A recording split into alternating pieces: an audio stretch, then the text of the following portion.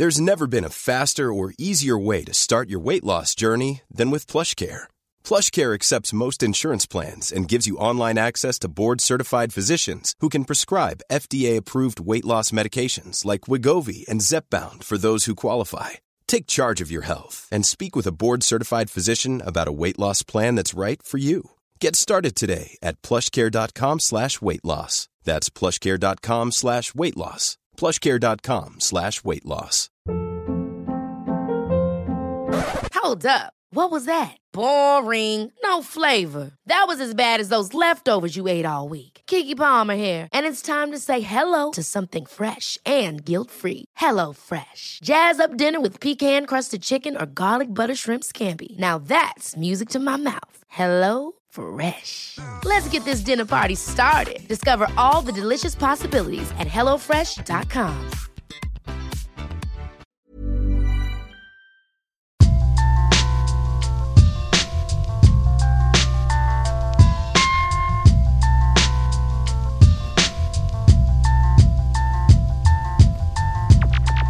Hello, I'm Craig, and welcome to another episode of Football Kit Memories, the football podcast that gets under the shirt.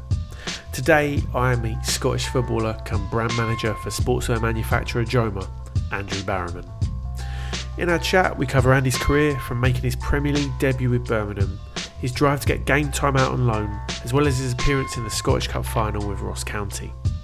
There's also plenty about Andy's second life as a senior brand manager for Joma in Scotland, where he talks to me about the strides the brand is making in the SPFL, as well as at the grassroots level. Later, I asked Andy to pick out 3 of his favourite football shirts and tell me a little bit about what they mean to him. We of course cover Birmingham City, that shirt for Ross County, and I find out just why Motherwell's 1991 Cup final was so special for him. Remember, you can listen to this and other episodes of Football Kit Memories on all major audio platforms including Apple Podcasts and Spotify. Please do like, follow, share, but above all, please do enjoy the podcast.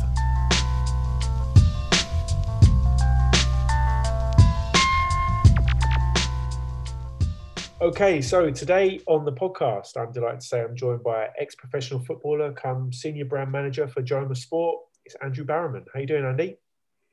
I'm good, thanks. I'm good. Delighted to be here. Always like to talk kit. Yeah, I bet you do, mate. Well, I'm really excited to have you. I think we were talking over email before, just you kind of fit the brief for the absolute perfect guest for this podcast. So can't believe it's taken this long. I hope I don't let you down. No pressure. That's what an opening line that is. Well, that's what he edits for, Andy. Don't worry about it. Yeah, absolutely.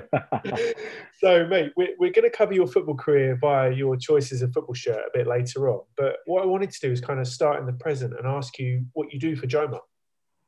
Yeah, so my title is Senior Brand Manager. So I look after Scotland as my territory. So within that role, I manage professional teams, not just football, so other sports like Scottish athletics, Basketball Scotland, other sort of national governing bodies that we work with. And I also manage our teamwear accounts, or key accounts in Scotland, or sort of larger accounts, teamwear retailers in Scotland. I also manage them. So yeah, it's very good for someone who's always been sort of involved in football predominantly, but involved in sport. It's great to, you spend most of your day just talking football or talking sport, and then you sort of catch yourself and go, oh, we actually better maybe talk about some business now, what we're actually here for. So it's good fun. It's every day is different and it moves at a very fast pace, but no, it's great fun. Nice. So how do you move from being a professional footballer and retiring in that environment to becoming a brand manager at Joma? It was a bit of luck, really. I started when I was still playing. I was at Dunfermline at the time, and I started a business management degree, just online through FIFPro Academy, the sort of governing body for footballers and union, for footballers in Europe. So it was sort of fully funded. I was lucky, got on the course, met the criteria, got on that degree. It was 4.5 years, and basically just kind of last year, 6 months, I'd sort of made that transition from being a footballer. I'd went part-time for the first time in my career, and I'd sort of one eye on getting into the real world, so to speak. So just a bit of luck. I registered with a few recruitment companies, and I got a phone call one day from one of them to say, we've got a job we think you'd be quite well suited to. It's with a company called Joma. Have you heard of them? I said, yeah, I've heard of them. I've wore the kit. Yeah. I'd wore them at Dunfermline and a couple of other teams as well. So I was well aware of them. And yeah, just went from there really. And I think I fitted the bill in terms of what they look for. They kind of use that model, you know, ex-professional sports people, you know, in terms of there's lots of them dotted around the business in different countries. And I kind of fitted the bill for them, and it all moved very quickly. And yeah, here I am 4.5 years later. Wow. So would there be kind of other ex-sportsmen in different territories, like you said then? Are any other ex-footballers like taking care of Spain or Germany, everywhere else? Yeah, there is. I mean, our head of sponsorship is an ex-handball player. Now, handball is really popular in Spain. He was a professional, he was a full-time professional, so that tells you how popular handball is over there. So yeah, he's our head of sponsorship. Alfonso Flores is his name, and yeah, they're all over, all different territories. I don't think anywhere else in the UK there is, but yeah, other territories, yeah, it's a model that the company look to use, yeah. Right. So the brand's Spanish, right? Yeah, based in Toledo, just outside Madrid, about 45 minutes from Madrid. Right. So what is the brand all about? Like, what does it do that's different to other brands, and what is the strategy for kind of working with teams, etc., all over Europe? Yeah, so we are teamwear. So we're obviously our competitors in the market, as everyone knows, Nike, Adidas, the sort of major powerhouses. They're more focused on sort of athletic leisure. So they want, you know, my wife, who doesn't participate in any sport, to wear their clothes going to the supermarket or going, you know, whatever it is they're doing. That's what they're more focused on. And yeah, they're still very prominent in the teamwear market. Where we differ is we are a teamwear brand. You know, pretty much in the UK especially, people will only wear our kit when they're going to represent their local club or whatever it may be, their team. You know, it's their sort of uniform, and yeah, you'll have fans who'll wear it in replica, but it's very much connected to sports clubs. Yep.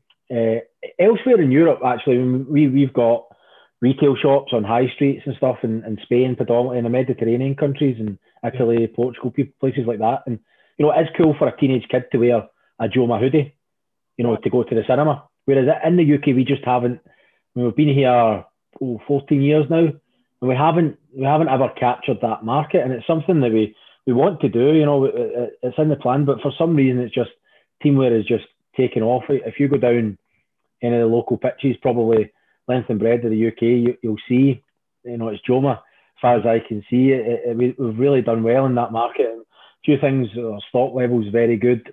Right. Our range, our catalogue, I think it's something like 300 and odd pages.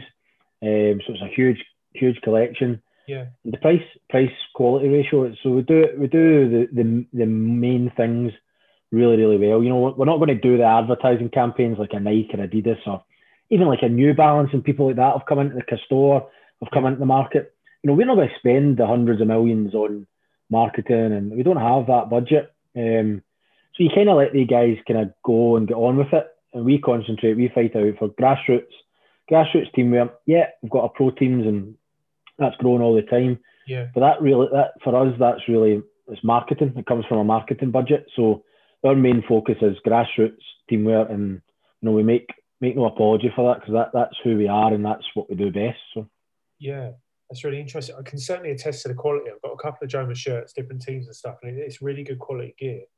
I wanted to ask a bit more about the professional teams. So, you know, more and more of them are in Europe, right? So there's Anderlecht. I've got a little list here. Anderlecht, Atalanta, obviously in the Champions League, and Villarreal in the Europa League final this year. You had Swansea in the playoff final too. But you guys are taking strides in Scotland as well, right? Yeah, we are. You know, last year, obviously, it's well documented what everyone was going through, but it was actually a really strong year for us last year, because you're always working a year in advance. So we are clinching deals for now, basically. So recently we've just announced Hibernian, which is huge for us. It's just a bit of context. You know, they'll sell something like 15,000 replicas each year. Right. You know, in Scotland, they're probably top three, top four size clubs in Scotland. You know, they finished third last year, going to play Europa League football this year. So it's huge for us within Scotland. It just sort of elevates the brand, and the perception of the brand just takes it up that next level. But in addition to that, we've also added Livingston Football Club and Ross County. So we've got the three new ones, and we already have St Mirren. So that's 4 in the Premiership. You know, I think in total we've got 12 of the 42 professional clubs in Scotland, right. And four of them are in the Premiership. So it's really good. It's really strong, and I think that's sort of testament to you know what we do well. And you know, football's a small world, and they all talk. And you know, if you weren't doing things right, I think people would very quickly hear about it. So no, it's going well, and we just want to keep growing and strength to strength each year and see where that takes us. Fantastic. So when you sign a deal, so say Hibernian as an example, you sign a new deal, how involved with you with the club in terms of the design, the fans involved, that kind of stuff? Yeah, so every club's different, really. In terms of Hibernian, they've got a really great creative. You know, I don't even know what his title is. You know, creative manager or something like that. His name's Peter Butt, and look him up. He's fantastic. Some of the stuff he does, I was aware of him before we ever became involved in Hibernian, and he's just really, some of his ideas. I mean, their kits will launch next Friday, the home kit, and you know, it's I'm really excited. I always get a wee bit of excitement this time of year. It's a busy time of year. It's probably my least favourite in terms of the day-to-day job, because there's a lot of organising and you know, trying to logistically behind the scenes. But it's actually, you know, it's exciting because the new kits I still get that. Although I've seen the kits, I've kind of been involved to a certain extent in designing them. I always get that little bit of nerves when you get the first package through and you open it, just the sample to see what it looks like, and you're never really sure. It's great seeing it on a screen, but until we actually open that package and see the samples, you're never really quite sure just how the real thing is going to look. So yeah, to answer your question, I mean, every club's different, and so Dunfermline did great work with Dunfermline in the Championship in Scotland. They did a great campaign this year with their fans, and they literally, you know, sometimes you see clubs and they sort of pay lip service. Yeah, the fans picked it. Yeah, well, they maybe did, but you maybe narrowed it down to 3 choices or 4 choices, and then the fans picked their favourite from that. That's a kind of common theme. By the way, it's not always a good thing to let the fans get involved in it, because you'll never please anyone. You know, you literally you could be there all day, you'll never ever please them, no matter how good a kit you turn out. But Dunfermline did it a different way. They actually selected different sort of genres, different age groups, and actually had them involved from the start, from literally the first meeting in terms of blank canvas. Wow. Where do we go from here? Yeah. So that's the first time, in my time anyway, in the clubs that I deal with, that they've ever did that. And, you know, I think that the end result, I mean, the launch last week, the home particularly is you know, just nailed it, because it's what the fans want. At the end of the day, the fans have designed it. So really, everyone's saying, like, you know, how great, it's the best shirt we've did. And it's no coincidence, because they know what the fans, they're sitting in the stadium or they're drinking in the pub with their mates. They know what the fans are looking for. There's a bit of a nod to a Pascon shirt in 1980s, I think. And yeah, it's brilliant. It's really good feedback from it. The away shirt was a bit different and a bit of Marmite. You know, people love it or hate it, but I think it'll be a grower once people actually start to see it on the shelves and wear it and stuff. I think it'll be one of them that looks better when you actually see it in front of, rather than pictures on the website. Very nice. So is there like when you kind of sign a deal with a club, or when you start planning next season's shirts, is there like a process that's always the same? Like, do you know that this process will take 6 months and we need to do these things, or is it very different for each club? Yeah, no, we do. We look for sign off before the end of November for the next year's kit. Wow. So even like a Hibernian, when you're talking higher quantities, then it's even before that. We're probably signing it off probably September, definitely October latest. Wow. Because just volume, and we've got, it doesn't take that long to make a shirt, obviously, but you know, you've got to schedule in production, you've got to do everything behind the scenes. People just think it's amazing. you get fans all around about this time of year on social media and stuff, and they'll kind of get in contact and they'll say, "Oh, can we do this shirt for next year?" And they're talking about like now saying, "Can we do this shirt for next year?" And they don't know that the shirts were signed off, 8 months ago, and they're talking as if, yeah, okay, we're going to just blast these out and we'll put them on sale in 3 weeks' time. It's just crazy. People don't understand. I didn't understand as a footballer. I just turned up, even like the training wear and things like that. Okay, it might not be bespoke. It's from a catalogue or a collection. Yeah. Even to get that there embellished and everything else that goes before it actually arrives for the fan or the player to wear, then there's a lot of work involved. And I didn't even realise that before. I was a bit, as a footballer, you just turn up, the kit's there and you wear it and you throw it on the floor and off you go, sort of thing. It's just it's really opened my eyes. I didn't realise just the work involved in getting a club supplied kit. Yeah. Well, I mean, it's a huge market as well, isn't it? I guess maybe that's why the cost is high as well, in order to kind of all that process is kind of accounted for as well. Yeah, I mean, I think obviously it's always a bugbear of fans, and anything involved football. It's shirts are just a part of that. The prices are going higher. The product is becoming more expensive. Whatever it is you're getting, it's more expensive for us to make. Yeah, it's more expensive to get it here, transport, especially after the turn of the year and things like that. So I suppose it's just a reflection of life, isn't it? It's not like we are suddenly just deciding to increase prices. And it's the same with the clubs. At the end of the day, the clubs dictate the price. Right. No, they dictate the retail price. And, that we have a guideline and parameters where it must be within, but it's their choice really. At the end of the day, they could cost it as little or as expensive as they want. Right. Interesting. So, Andy, I've got one more question on Joma before we do start talking about your football shirt choices. I just wanted to know, where do you see the brand in 5 or 10 years? Where would you like it to go? So I think predominantly, obviously, UK, we're predominantly known as a football brand. I think if you speak to anyone, Joma, they'll go, yeah, that's that football brand. Yeah. But I think for us, the plan is multi-sport. We want to become known, just as known in athletics or rugby. There's a big push this year on rugby.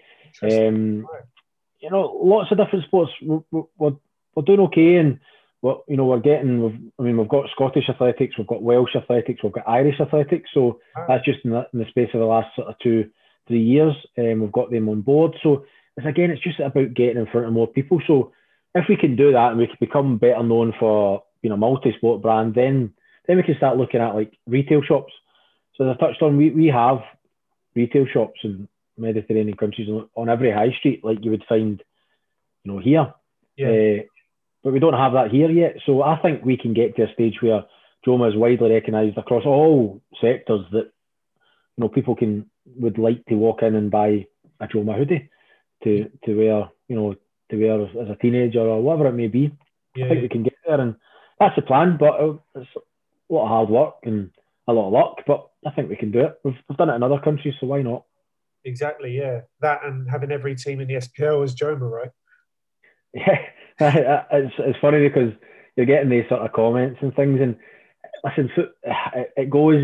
There's lifespans to every club that you're with. So yeah, okay, we might have 4, but in a year's time, we could have 2, or maybe not 2 because we've signed sort of 3 of them, but that could drop to 3. There's always a shelf life for the club in any brand. There comes a times when the fans just want something different, so they have to move on. It's a very fluid market. So yeah, we've doing okay at the moment, but it can change. It can change year on year, and there's always another club you pick up and move on, and yeah. Process just keeps going.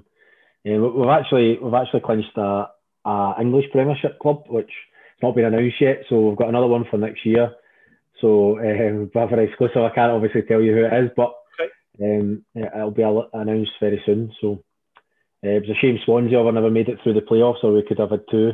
Of course. Although I'm not sure the money men would have wanted to in the Premiership anyway, just in terms of the cost that's involved and sponsorship rights and all that. So I'm not sure they would have maybe wanted that. But yeah, we will have representation in the English Premiership next year. So fantastic, mate. That's good all round, yeah. Well, It's huge. It's a good club, and yeah, we'll be interesting to see what comes off the back, because even if it's down south, we still get the spin off of that in Scotland. It's the same with Hibs. There'll be spin off of that. That sort of level club. There's people reference it, and it's good. And other brand managers will be able to reference Hibernian, and I'll be able to reference X when they come on board. And it's just good for everyone. It's a perception of the brand. So nice. It's fantastic. I'm going to have to sit and try and work out who that is after we finish.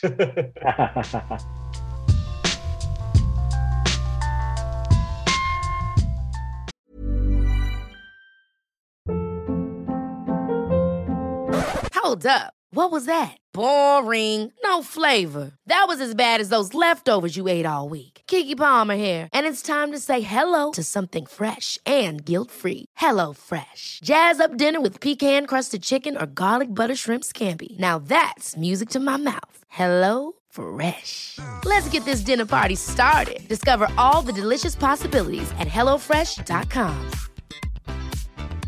I'm Sandra, and I'm just the professional your small business was looking for. But you didn't hire me because you didn't use LinkedIn Jobs. LinkedIn has professionals you can't find anywhere else, including those who aren't actively looking for a new job, but might be open to the perfect role, like me.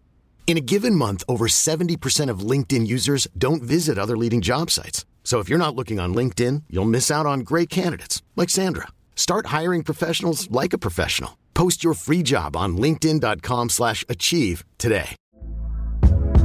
Hey there, it's Michelle Norris. I'm host of a podcast called Your Mama's Kitchen. When I travel, I'm usually looking for a way to find a taste of home when I'm not at home. And one of the things I love to do when I am at home is entertain. And Airbnb allows me to do that. When I was in California recently, I rented a house that had a great kitchen. And when we were sitting around the table, we were all thinking, we're in someone else's house. Someone could be in all of our homes as well. If you have a home, but you're not always at home, you have an Airbnb. Your home might be worth more than you think. Find out how much at airbnb.com/host. Since 2013, Bombas has donated over 100 million socks, underwear, and T-shirts to those facing homelessness. If we counted those on air, this ad would last over 1,157 days. But if we counted the time it takes to make a donation possible, it would take just a few clicks. Because every time you make a purchase, Bombas donates an item to someone who needs it. Go to bombas.com/ACAST and use code ACAST for 20% off your first purchase. That's bombas.com/ACAST, code ACAST.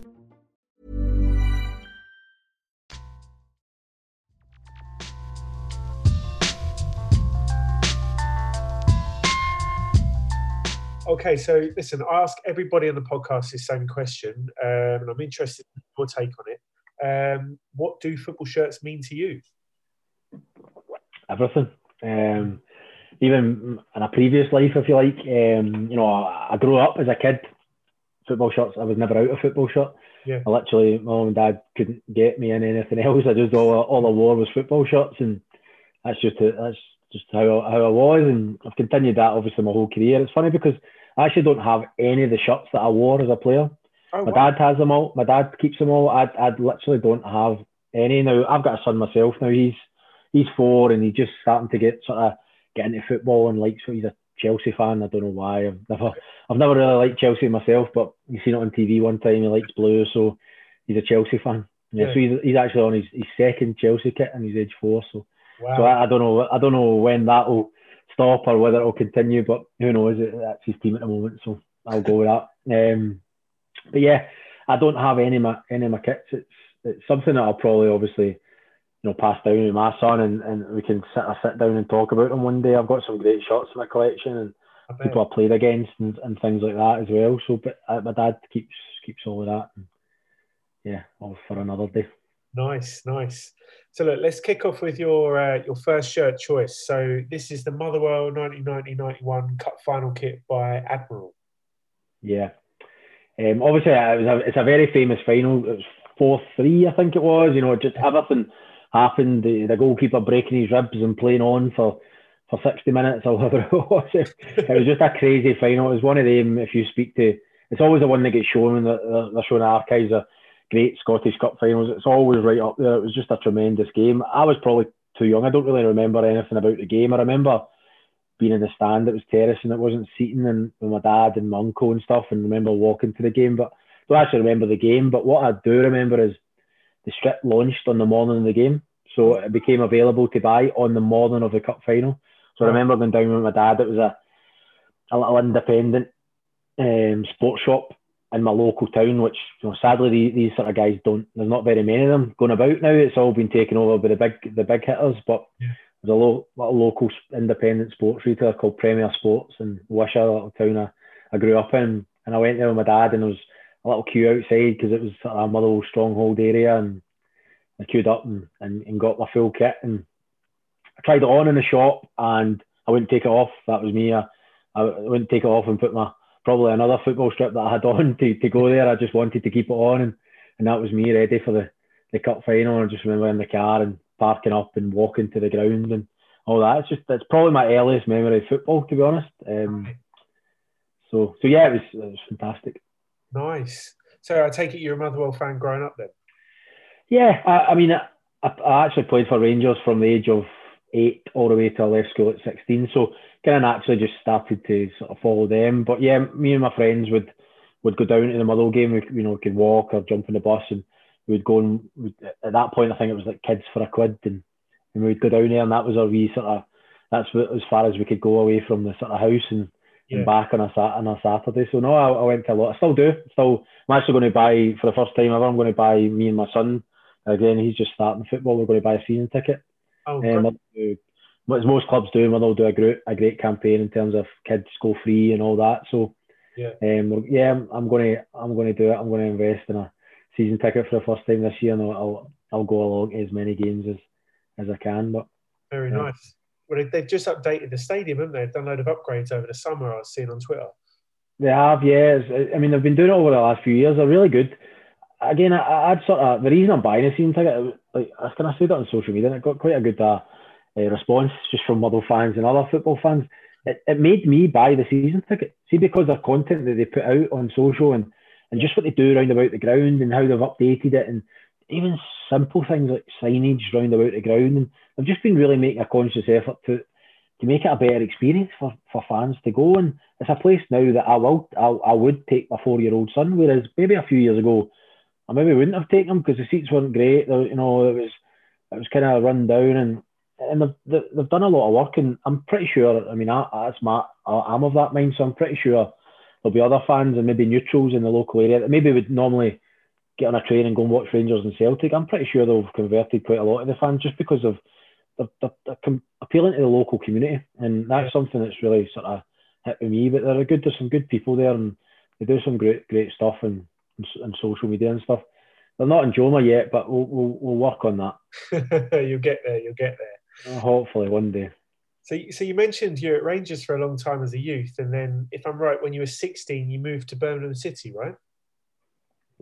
That's right. Yeah, I just sort of got to the age of leaving school and going to make a career as a footballer, and had a few options. I played for Scotland schoolboys at the time, so sort of English clubs were seeing you and their games, and had a few options at Newcastle and Leeds as well were options. Just kind of spent time down there, and I went to Birmingham. They were Championship at the time, and just got a really good feel for the club. I thought they're a big club, but not that big that I could, maybe make it to the first team. I was at Leeds, and they've just got to the semi-final of the Champions League, and I'm going, how am I ever going to get into that team? You know, it's like they're signing guys for, I don't know what it was, but mega money, and I thought Birmingham just felt right. I just got a good feel for it, liked the people there, and I ended up going down there. It was brilliant for me. I mean, I was there for 6 years.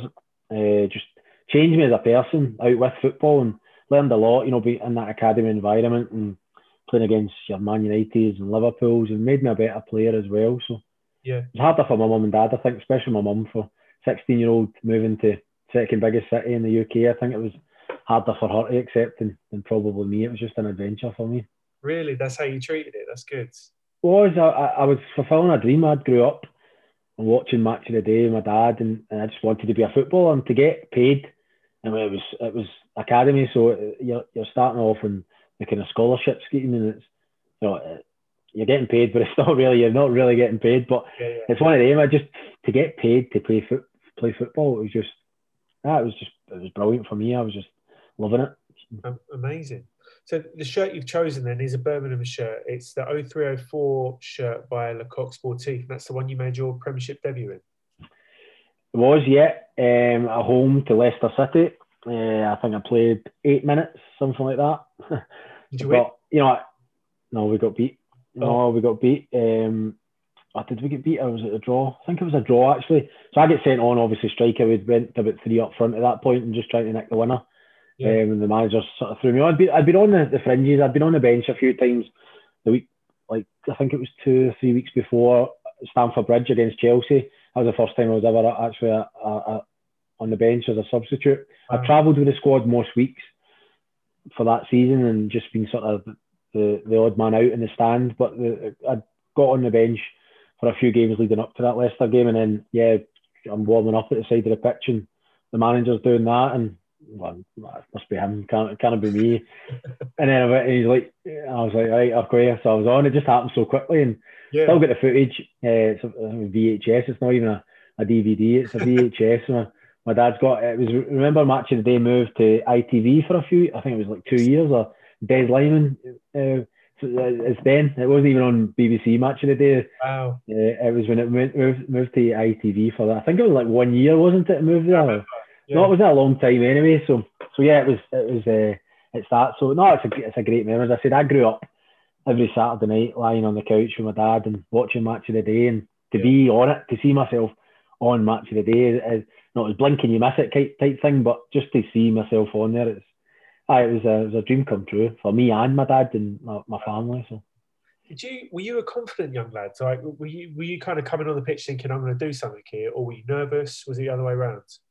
I probably was confident by the time I got to that stage. I think when I moved down from Scotland, I wasn't confident. I was quite shy and growing up and stuff. But I think I had to be confident. I was 16-year-old and I was living with a sort of host family like in digs and stuff. But I was literally there myself. I had to grow up. I had to learn, and so I became more confident. So at that point, I was probably 18, right? 19, probably 18.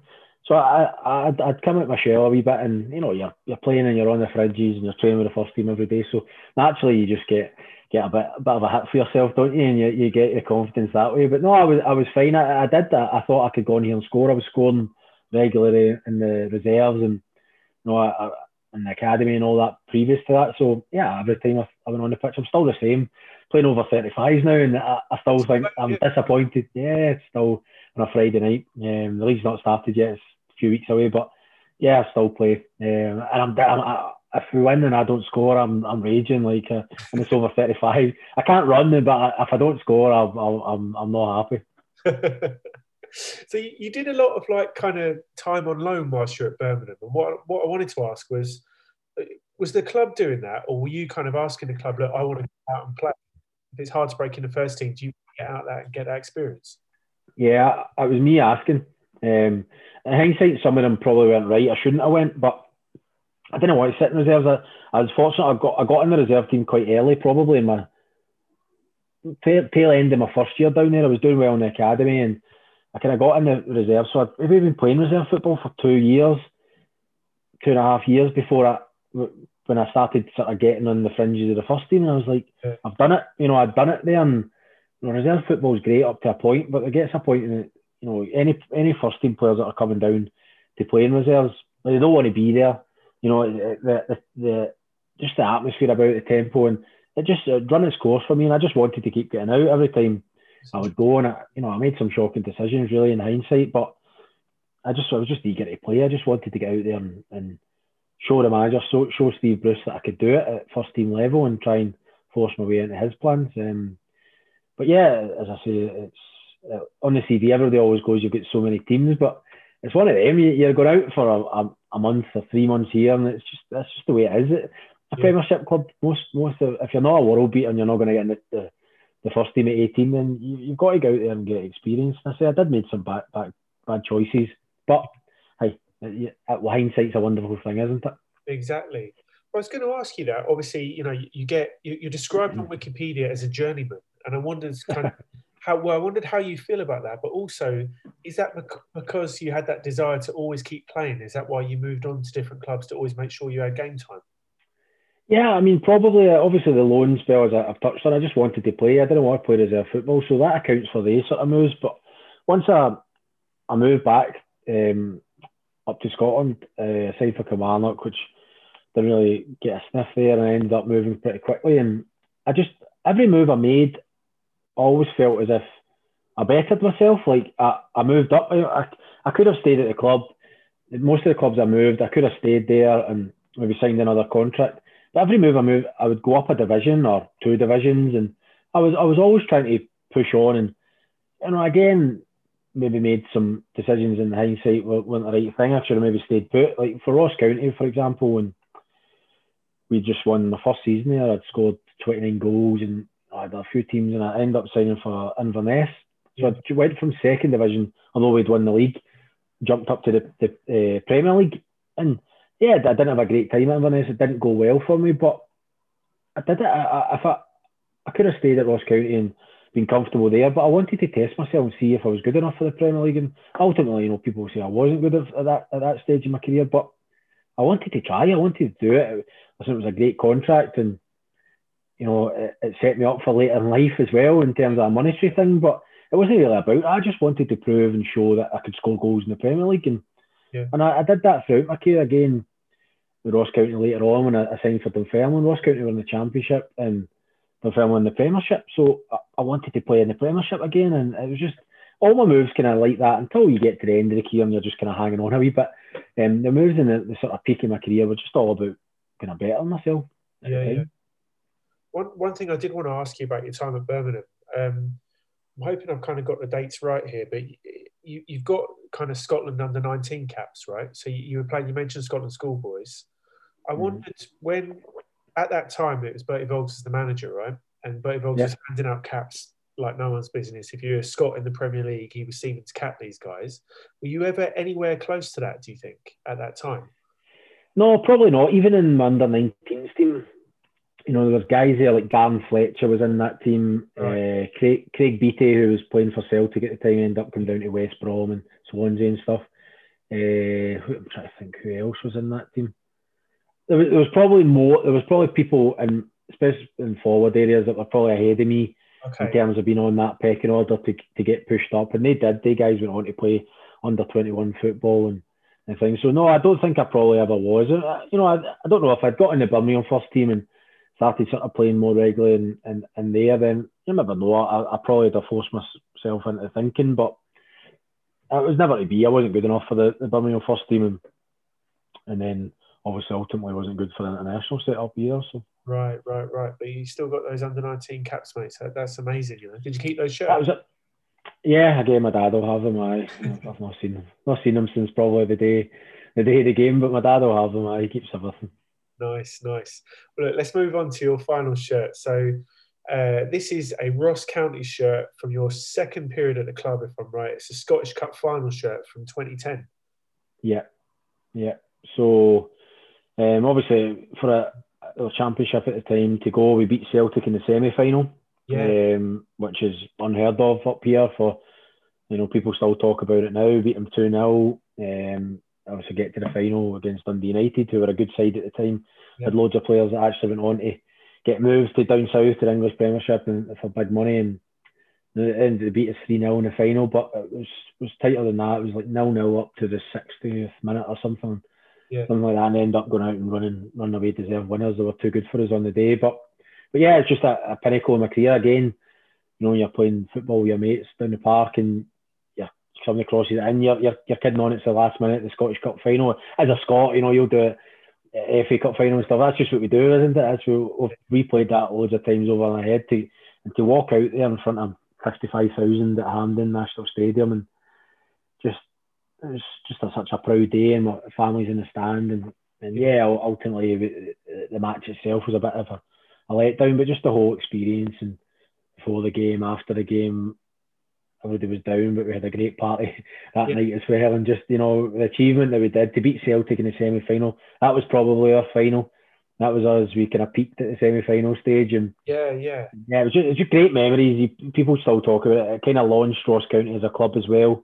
They were always sort of bottom half championship team, and since that day, they kind of put them on the map and they've kicked on, and they've won the cup not so long ago, and they've been sort of steady in the Premiership for a number of years, and yeah, it really helped everyone, players individually in that team, and obviously the club as a whole. Yeah, mate, it's a fantastic achievement, like you say. Did you keep your medal? Yeah, I've got it, and that's probably one that I will plan to get framed. Right. So I've got like the shirt, the programme, the medal. Nice. You can see these things. That's probably one I will do that with. Because if there's any that I do, it'll probably will be. Actually, in the semi-final, I got Robbie Keane's shirt. He was up at Celtic at the time. Wow. Okay. He'd come up on loan to Celtic, and I knew a friend of a friend, sort of Celtic kitman, and I could arrange before the game that I was going to get it. Yeah. To get the shirt. So I've got a picture actually. It's a picture of me after the game, my arm around Robbie Keane, like pleading with him to give him the shirt. and he's saying to me, no, it's somebody's getting it. I've already arranged. And I'm going, yeah, it's me. And I'm going, you can see me like doing that. And then he was having none of it. He's like, no, well, you'll get it inside. And so I got it. So he wasn't at Celtic for very long. So I actually got offered a lot of money for that, just not too long after. But serious amounts of money, like thousands of pounds for it. But I kept it, and that's just because of the day and the occasion. If we'd got beat, maybe I'd have sold it. But because we won, and it's just part of the occasion for me, I've got Robbie Keane's shirt, an absolute superstar, and incredible. And we beat them on the day. Of course, yeah, wow. I wanted to ask you about the final itself. Did you personally have a good game? I know you lost 3-0, but how did you get on? Hardly touched the ball, to be honest. I always say this to people. I think I touched the ball about 20 times in the whole game. It's like we were just camped in. We didn't have a shot on goal. That's how bad. And for a team that were really free scoring, and our strength was our attacking. Yeah. We had some great wingers and really skillful players round about me, and we never even had a shot on goal. It was just so disappointing. Yeah, we never had a shot on goal. It's like it's just something that kind of eats away at you, and on the day. But yeah, listen, we could reflect on it, and it's still an unbelievable achievement. And as I said, maybe dampened the celebrations for a couple of hours, but afterwards, I think we all realised what we'd achieved, and we enjoyed it. Fantastic, mate. Well, listen, that's 3 amazing shirt choices, some amazing stories as well. Just thank you so much for your time, mate. It's been absolutely amazing to speak to you. No worries. Pleasure. As I say, always happy to talk kit and talk football. So thanks for having me on. Thanks for inviting me on. It's been a pleasure.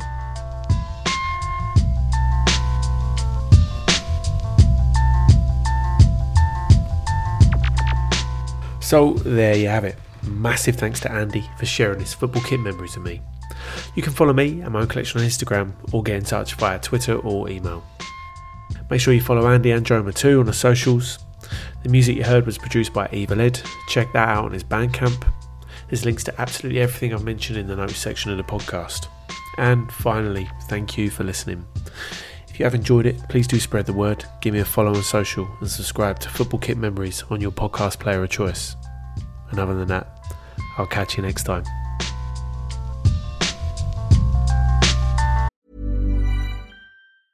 Ever catch yourself eating the same flavorless dinner 3 days in a row? Dreaming of something better? Well, HelloFresh is your guilt-free dream come true, baby. It's me, Keke Palmer. Let's wake up those taste buds with hot, juicy pecan-crusted chicken or garlic butter shrimp scampi. Hello Fresh. Stop dreaming of all the delicious possibilities and dig in at HelloFresh.com. Let's get this dinner party started.